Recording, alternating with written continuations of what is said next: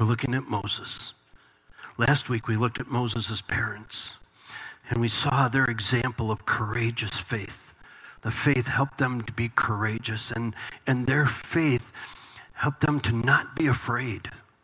And we asked the questions as we closed out last week, what courageous step might the Lord be asking you to take, and what step would you take for the Lord if you weren't afraid?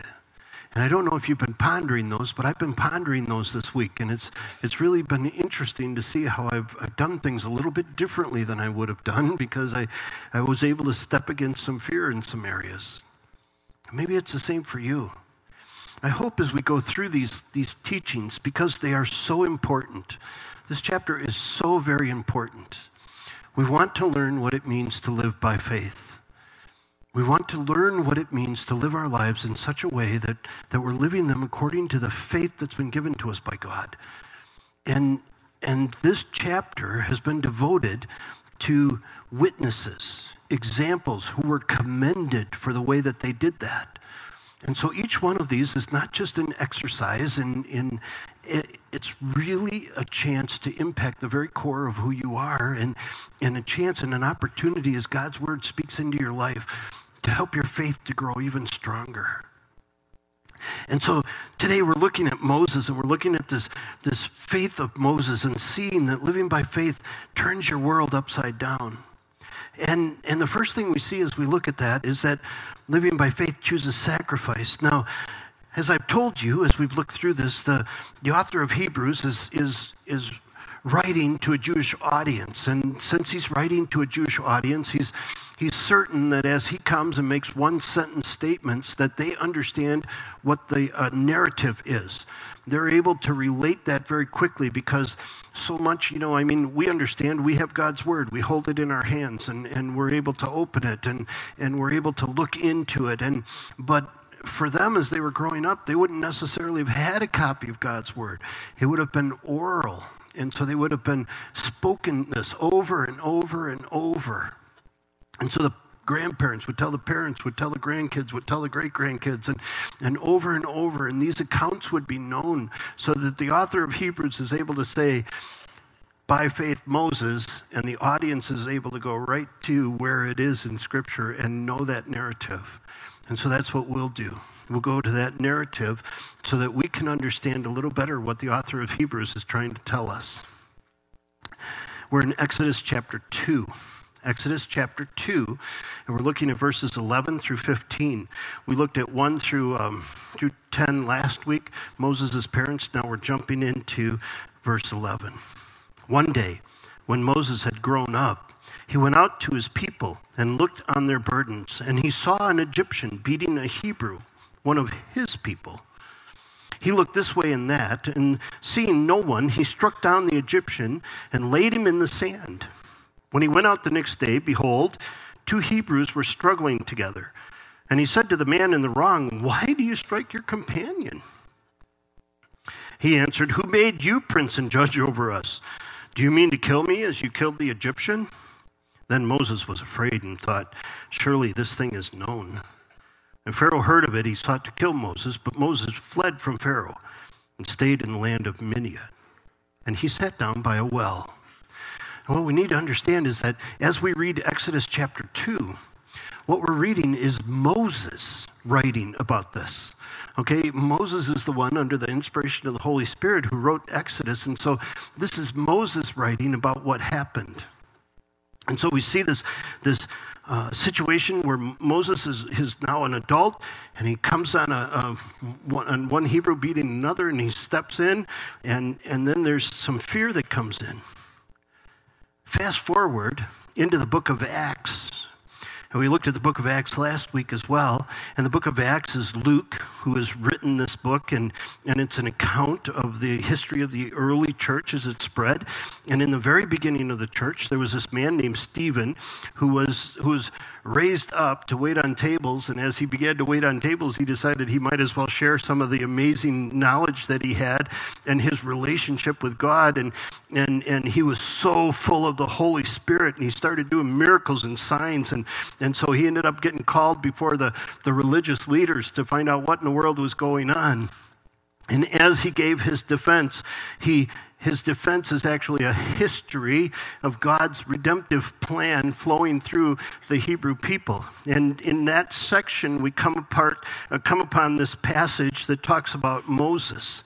And starting in the middle of verse 21, Stephen speaks and he helps us understand what was thought at the time that was shortly after the time that Christ had ascended. So this is the summary that God has provided in the New Testament of that account that's in Exodus. Pharaoh's daughter adopted him, Moses, and brought him up as her own son.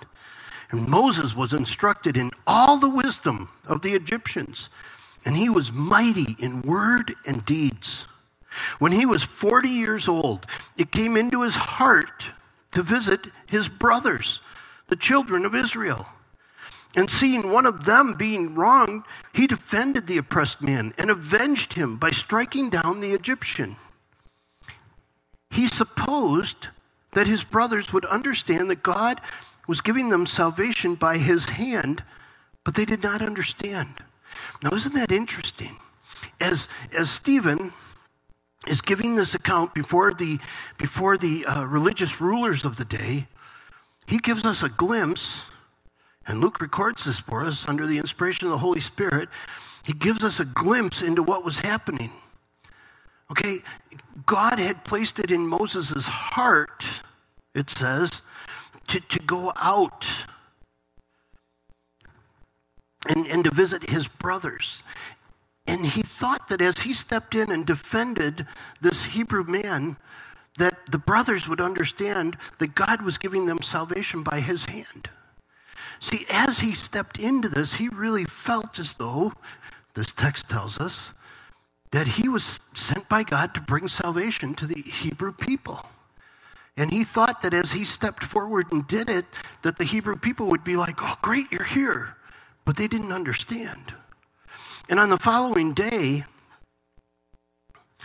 he appeared to them as they were quarreling and tried to reconcile them. Men, you are brothers. Why do you wrong each other? But the man who was wronging his neighbor thrust him aside, saying, who made you a ruler and judge over us? Do you want to kill me as you killed the Egyptian yesterday? At this retort, Moses fled and became an exile in the land of Midian, where he became the father of 2 sons. So we see that all of a sudden, Moses' life turns upside down. That he made a choice that completely changed the trajectory of his life. And in that, we see he was able to make that choice by faith. So the first thing we see, as I said, is that living by faith chooses sacrifice. By faith, Moses, when he was grown up, refused to be called the son of Pharaoh's daughter, choosing rather to be mistreated with the people of God than to enjoy the fleeting pleasures of sin. See, it's this song that we sang, right? I'd rather have Jesus than anything, to be the king of a vast domain, or to fall into sin's dread sway, the pleasures of sin. As we look at Moses at this point, we're not exactly sure who Pharaoh's daughter was. Historians have wrestled with that, and there's a couple of options there, but it's very possible that Moses, being adopted by Pharaoh's daughter, actually put him in line to be the king of Egypt. At any rate, you can imagine being raised in that way. He was raised as the son of Pharaoh's daughter. And Stephen, in his defense, helps us see that as he was raised, he was given all the wisdom of the Egyptians. They were the main power at that point in time. And so there was all sorts of wisdom that was to be had. And so he was taught and trained, and he understood. He had all of this coming into his life. He had all the privilege that came along with that as well. He was living in the palace, says probably several locations. And so he was able to take advantage of all of that for the first 40 years of his life. But the texts that we read and the passage that we see here, it shows us that at some point, Moses understood and knew not only was he the adopted son of Pharaoh's daughter, but he knew he was a Hebrew. He knew his origin was the same as that of the slaves who were being beaten. He knew that. And he understood that. And I have to ask myself and think about the fact that he lived 40 years and never did anything about that. And I would imagine in those 40 years, he had seen plenty of times where slaves were getting beaten unjustly and unfairly, because at this point in time, the Hebrew people were under a great deal of oppression. Not only was he trained and have all the privilege of Egypt, he was one of the people of God. And I don't know, because Scripture doesn't tell us, but in some way, some shape, it seems, as we read the text, that he had an understanding of who the God of Israel was. And the text tells us that this day in Acts 7, Stephen said that on this day, this time, God put it in Moses' heart to go out and be with his people and to make a stand for them. And by faith, he refused to be called Pharaoh's daughter, and instead, he chose to be mistreated. He made a choice to be mistreated rather than to enjoy the fleeting pleasures of sin. See, living by faith chooses sacrifice. It chooses sacrifice. We're told that in Numbers, we're told that Moses was a very humble man. He was the most humble man alive, is what that verse tells us. See, he's choosing humility here. He's choosing, that verse back, he's choosing to be mistreated. He's choosing humility. Remember in Philippians where it says that Christ, even though he had equality with God, did not consider that equality something to be grasped, but he came to earth taking on the form of a slave. He humbled himself. See, there's this idea of understanding that because of sin in the world and because of what the effect of sin is in the world and what's happened to the world because of sin, is that to take hold of what God has designed means that we need to step away from the pleasures of this world that are tainted by sin. And we need to step into a place where that's probably going to cause us to be mistreated.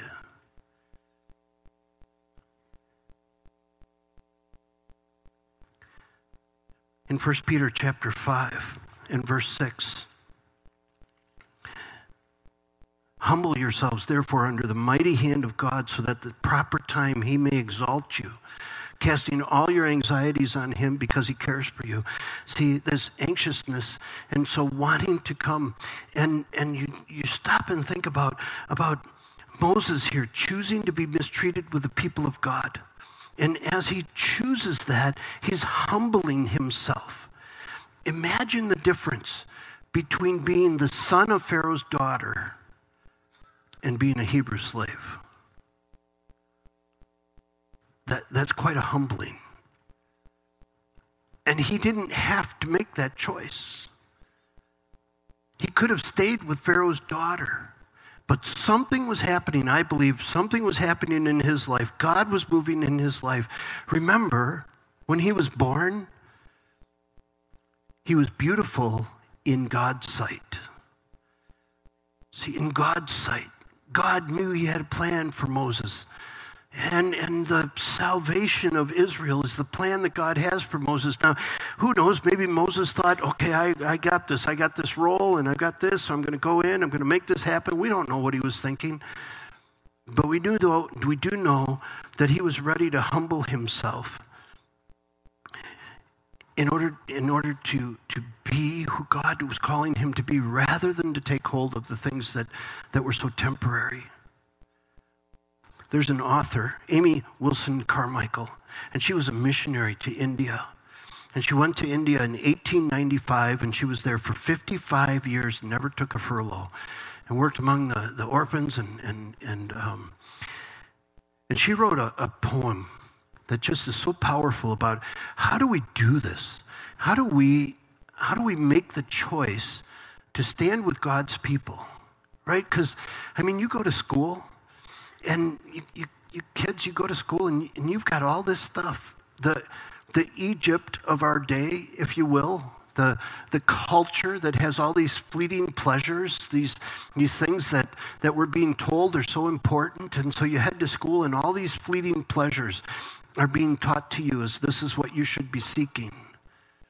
And so how do you choose to stand instead with the people of God and to forgo those fleeting pleasures? For you at work, for you as you go to work, as you're in the community, all of those things, in the decisions you make of how to live your life. How do you focus not on the fleeting pleasures of sin, but how do you focus on being named with the people of God? From prayer that asks that I may be sheltered from winds that beat on thee, from fearing when I should aspire, from faltering when I should climb higher, from silken self, O Captain, free thy soldier who would follow thee, from subtle love of softening things, from easy choices, weakenings. Not thus are spirits fortified, not this way went the crucified. From all that dims thy Calvary, O Lamb of God, deliver me. Give me the love that leads the way, the faith that nothing can dismay, the hope no disappointments tire, the passion that will burn like fire. Let me not sink to be a clod. Make me thy fuel, flame of God. See, the easy choice are the pleasures of Egypt. That's the easy choice.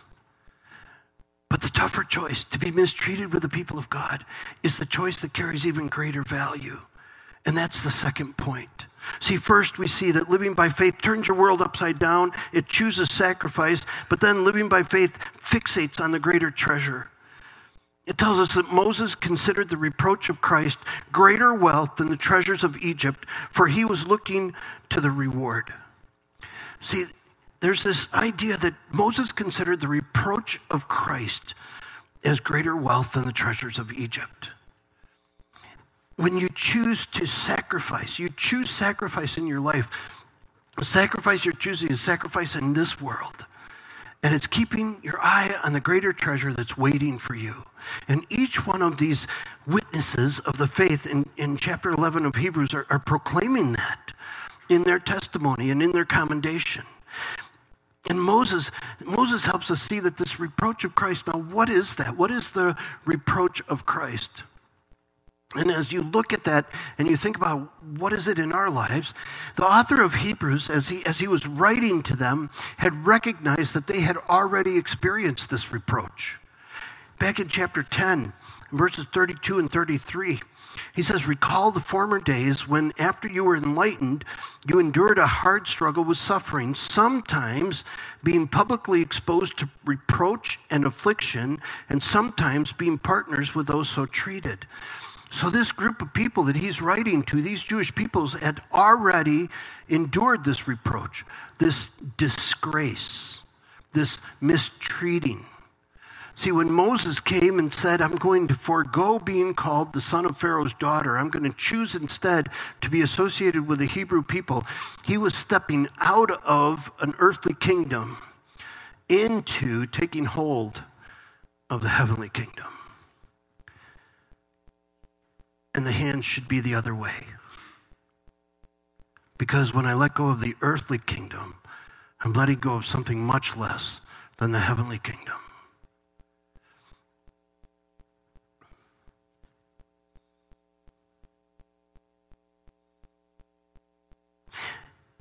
I wonder how we can get to a place where we can experience disgrace as being of greater treasure.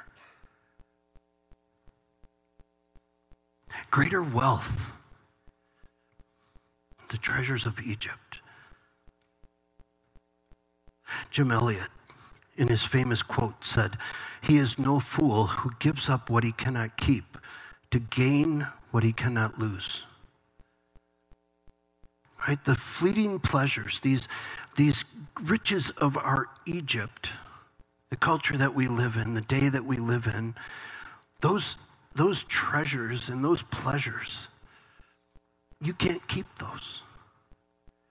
But if you can sacrifice and let go of those, you're able to take hold of that which you cannot lose. And that's the reward. Chapter 13. The author of Hebrews tells them, "Therefore, let us go to him outside the camp and bear the reproach he had endured. For here we have no lasting city, but we seek a city that is to come." See, I love that. We don't have a lasting city here, but we have a city that's to come. See, there's a reward that we can look forward to.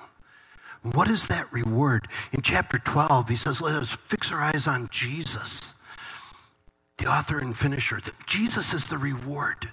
And when we look at this idea, living by faith fixates on the greater treasure, sometimes I think it can be hard for us to understand what does that mean. And if we're going to take a look at how to release the things that are temporary in order to take hold of the things that are permanent, we need to be looking to the Lord. Now, the word that's used there in the original language for looking to the reward means to be focused on, to be fixated on. And it has the meaning, too, of not looking away. It means not looking away. It means looking right to. And I think one place in Scripture we get that is when Peter jumps out of the boat, right? And he heads out to see Jesus. And as long as he's looking on Jesus, he's walking on the water. But the minute he takes his eyes off, he goes down, right? And so that's that idea. And I thought something that might help us understand this a little bit. Do you ever look at those magic pictures? Okay? Like this, there are these magic pictures, and inside there's a 3D image. Now, I realize I've lost about half of you for the next 5 minutes, but try to stay with me as you're looking, okay? Because here's the idea.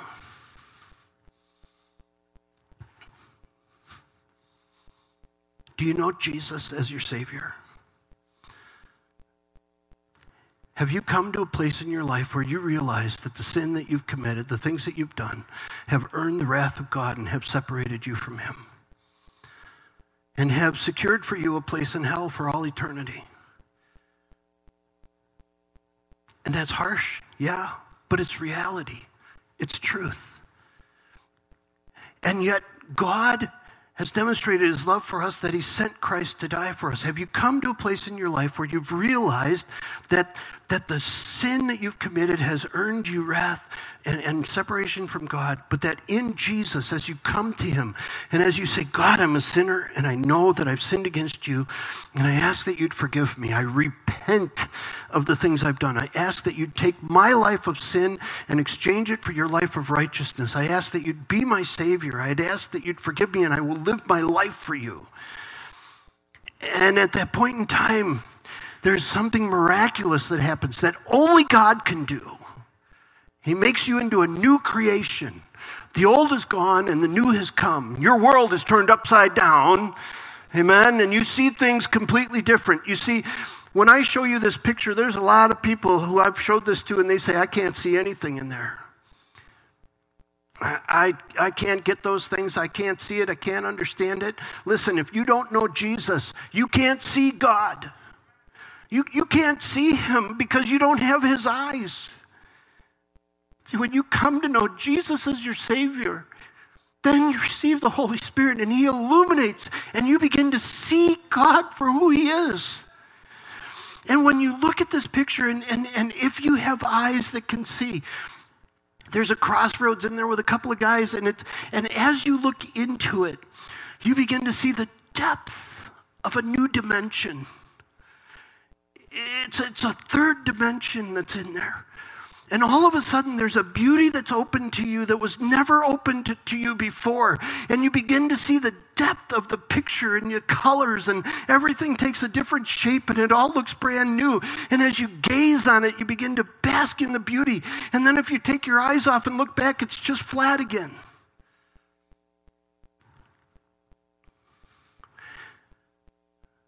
I wish I could help you know how to see what's going on in that picture. But even more than that, could I say to you that the reason I do what I do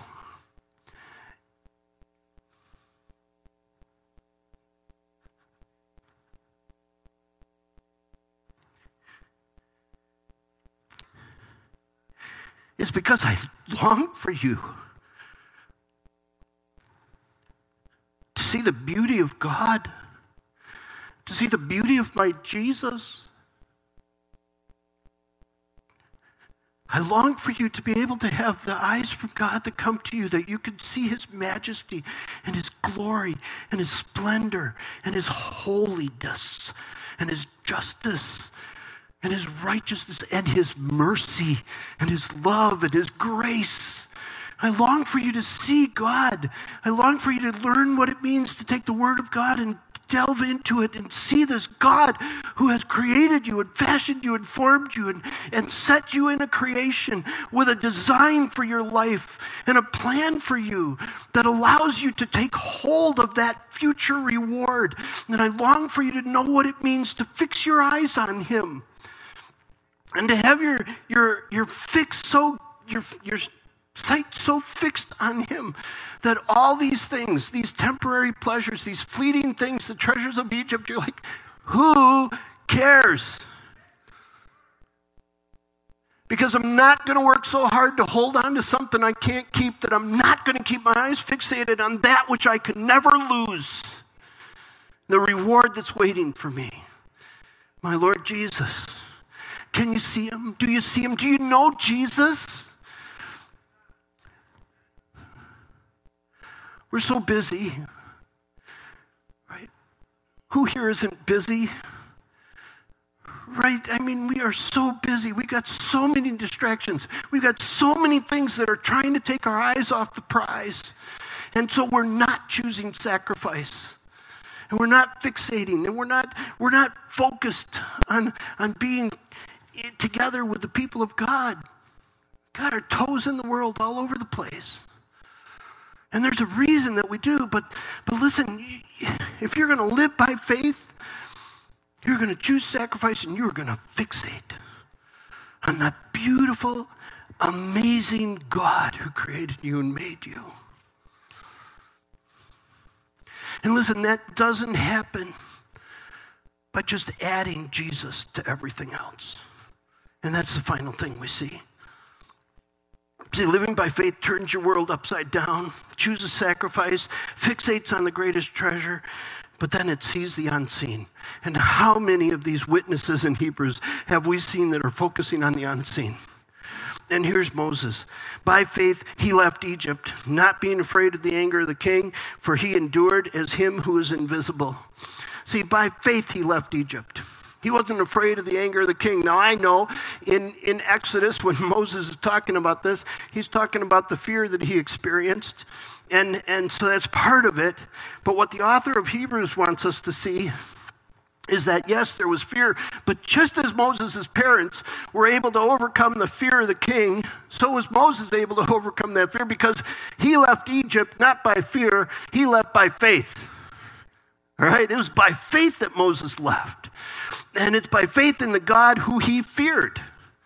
The reverence and the awe that we looked at last week, that unbelievable truth that, listen, when I'm focused on Jesus, when I'm fixated on him, when I've got him in my sights, there's nothing what can man do to me? See, nothing. And so I'm fixated, and faith, you see, sees the unseen. He endured as seeing him who is invisible. The way you can endure what's happening in your life, the way that you can get through that, you just see him who's unseen.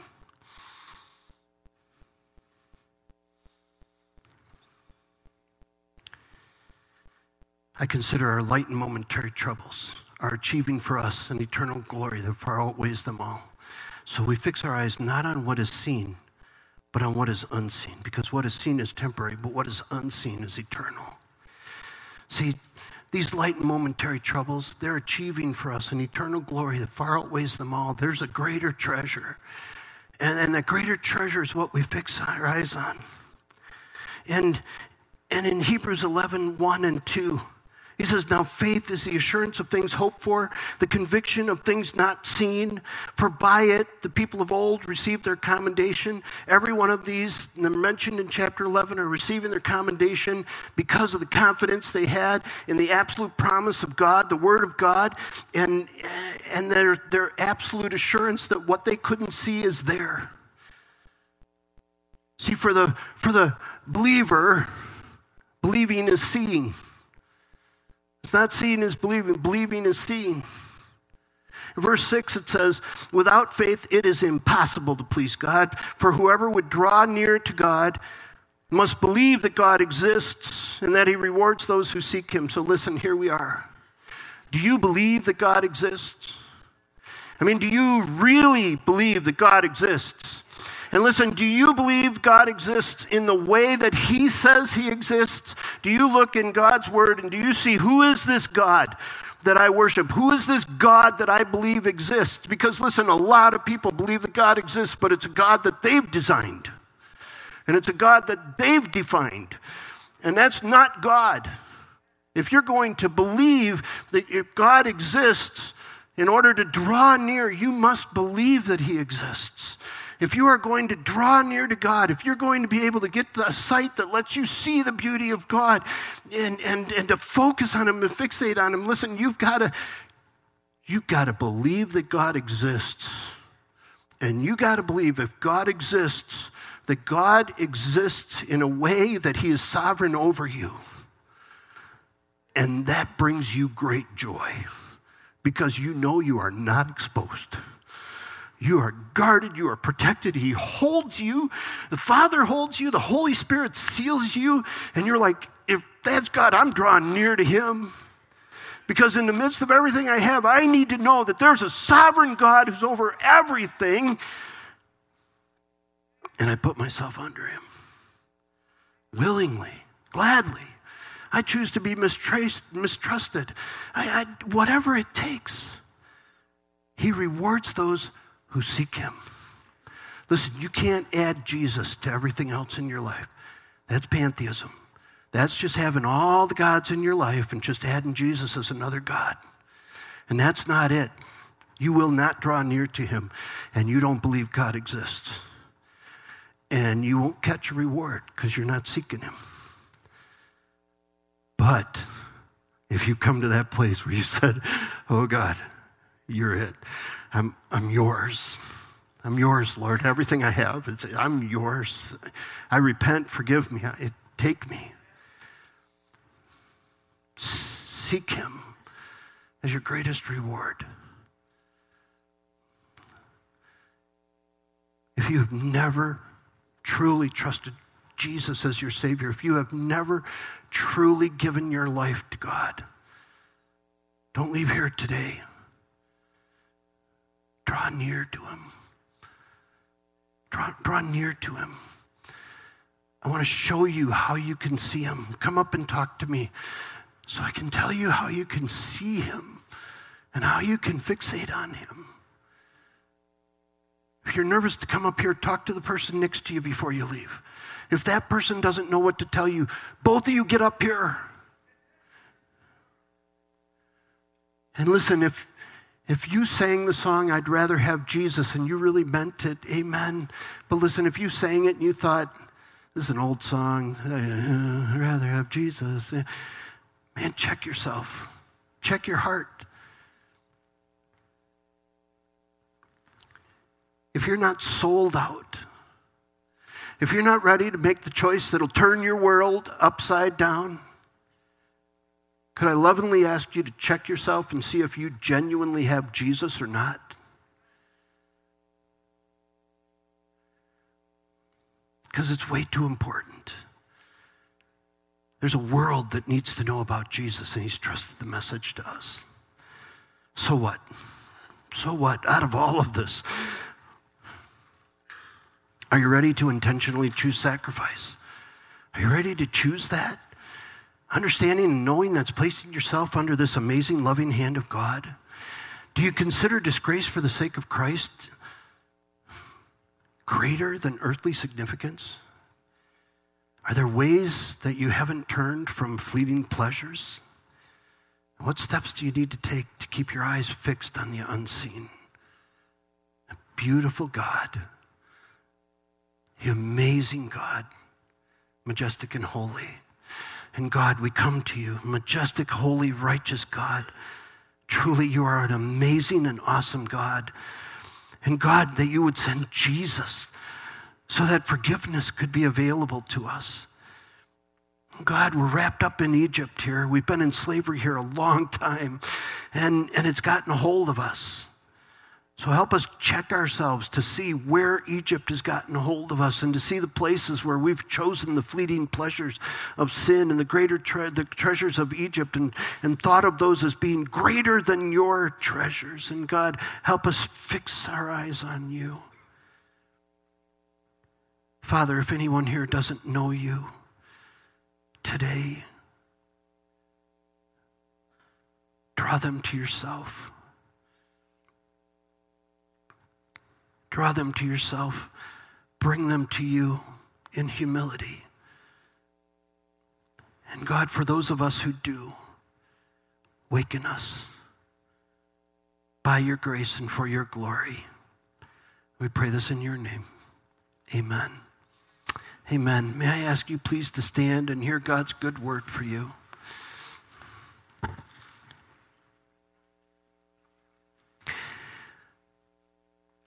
pray that God will bless you. And as I pray that, who is the God that I'm praying will bless you? It's God. The blessed and only ruler, the King of kings and the Lord of lords, who alone is immortal, who lives in unapproachable light, who no one has seen or can see. To him be honor and might forever. Amen. Amen. Oh, God bless you.